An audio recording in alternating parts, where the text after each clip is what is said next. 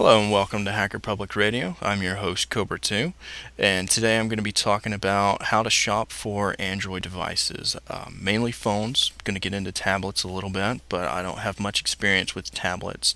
The first thing about buying an Android device is you're never ever going to be able to just impulse buy an Android device. You're going to have to do research and you're going to have to play around with different devices. You just can't go to the store on Monday morning and pick up the latest and greatest Android device.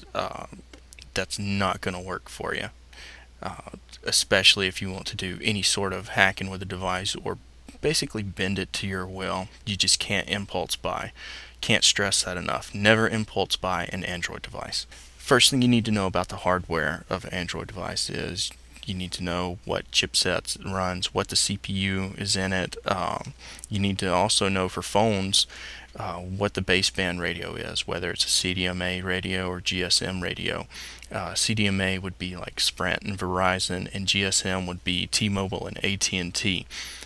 Something you need to know about GSM is even though both AT&T and T-Mobile use it, they both run their high-speed 3G on a different frequency. So a phone made for T-Mobile is not going to work on AT&T's high-speed frequencies and vice versa. Now, unfortunately, due to the nature of Android and the way that the companies are releasing products, both the software and the hardware, you're going to have to research hardware and software for the device that you want pretty much at the same time. It's quite painful, and the sources for information about your device are going to be scattered. There's no one single place that you can go to find out information about the device that you're looking at. It's extremely painful. You're pretty much just going to spend a week and a half Googling around and looking for various random forums to find out little tidbits of information, and it's going to be really, really frustrating because you're going to get a lot of the same post just over and over and over on different forums, different wikis, and it's very aggravating. A really good starting place to start your research would be the CyanogenMod forums and wiki. If it's supported by CyanogenMod, there's a really good chance that you're going to be able to take the device and do whatever you want to with it.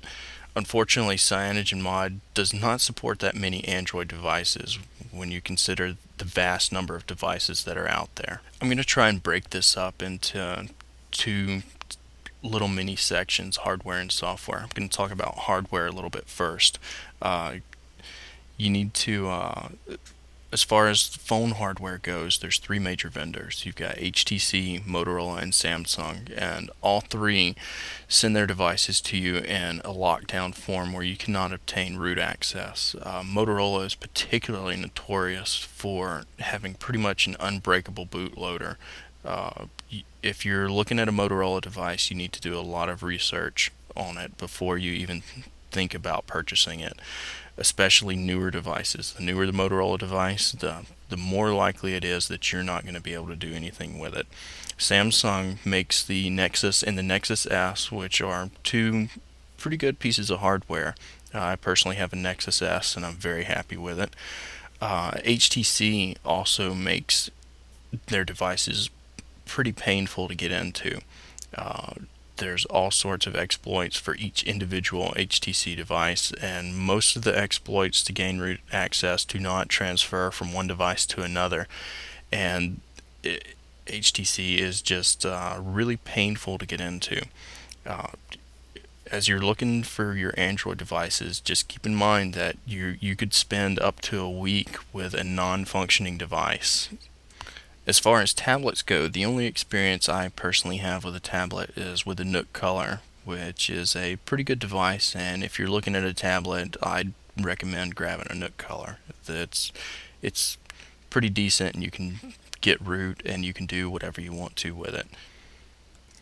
After you've found which piece of hardware that you're interested in looking at, you need to look at the chipsets that are running on that hardware, and you need to find out what CPU. Are you interested in overclocking the CPU? Are you interested in having Wi-Fi that actually works after you've installed your custom ROM? Are are you interested in having a phone that doesn't crash every 5 minutes after you receive a phone call? These are things that you need to look at. These are things that you're going to want to go around and research for and find out if there's anyone who's having any sorts of problems with their phone dying, their battery being used up in less than 2 hours, if they're having issues with keeping connection to a call, or if they're having even simple problems like their screen not turning on or not functioning properly, or a real big kicker would be if you can boot into your device but you can't touch the screen. That would be kind of epic fail. There are just tons and tons of things that you need to look for and dig into with each individual device.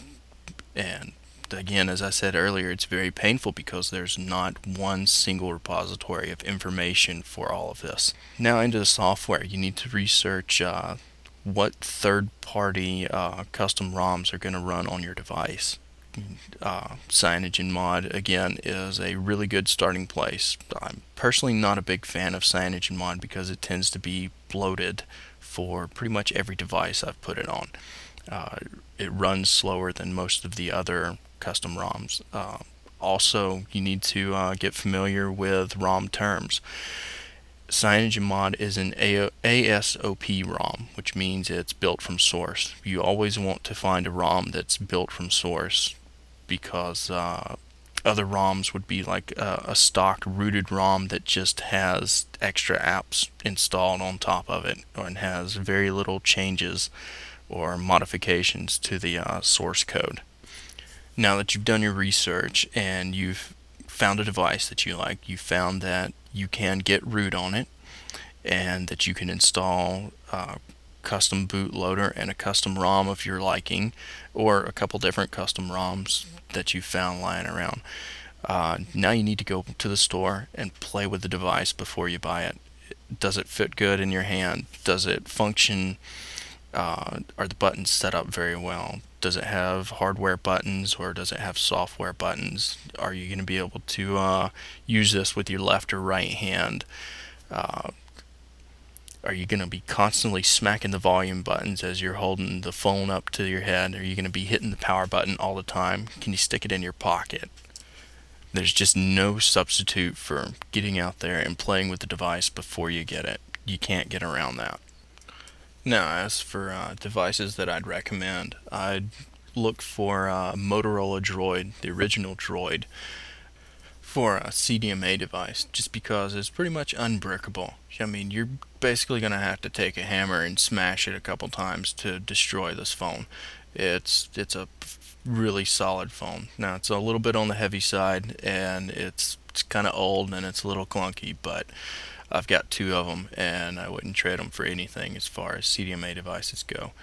For GSM, you probably want to dig around for a Nexus S, just because it's pretty much open and unlocked when you get it. I mean, as long as you're not getting the version that was sold to a T-Mobile contract customer. The Nexus S is a really good GSM device. Downside to that is if you're getting a Nexus S for AT&T customer, again, you're not going to have the 3G speeds with it unless you buy one that was locked down by AT&T, and those are few and far between. As far as tablets go, I don't really have much experience with tablets. The only one I've really played with a lot is the Nook Color, and that seems to be a really good tablet device. The battery life as far as playing back videos and stuff is not so great, but it's got a pretty good screen on top of it, and it seems to be easy to read and whatnot, as if you're going for like the ebook experience or just like the simple web browser experience. Processor isn't too powerful, so you're not going to play back any HD videos on it or anything like that. But the screen size isn't massive, so why would you want to play back an HD video? And that's pretty much it for today. If you got any questions, comments, or whatnot, you can either send me an email at cobra2@linuxbasement.com, or you can just give me a buzz, 347-735-6779. And I'm always idling on IRC, so I'm not hard to find.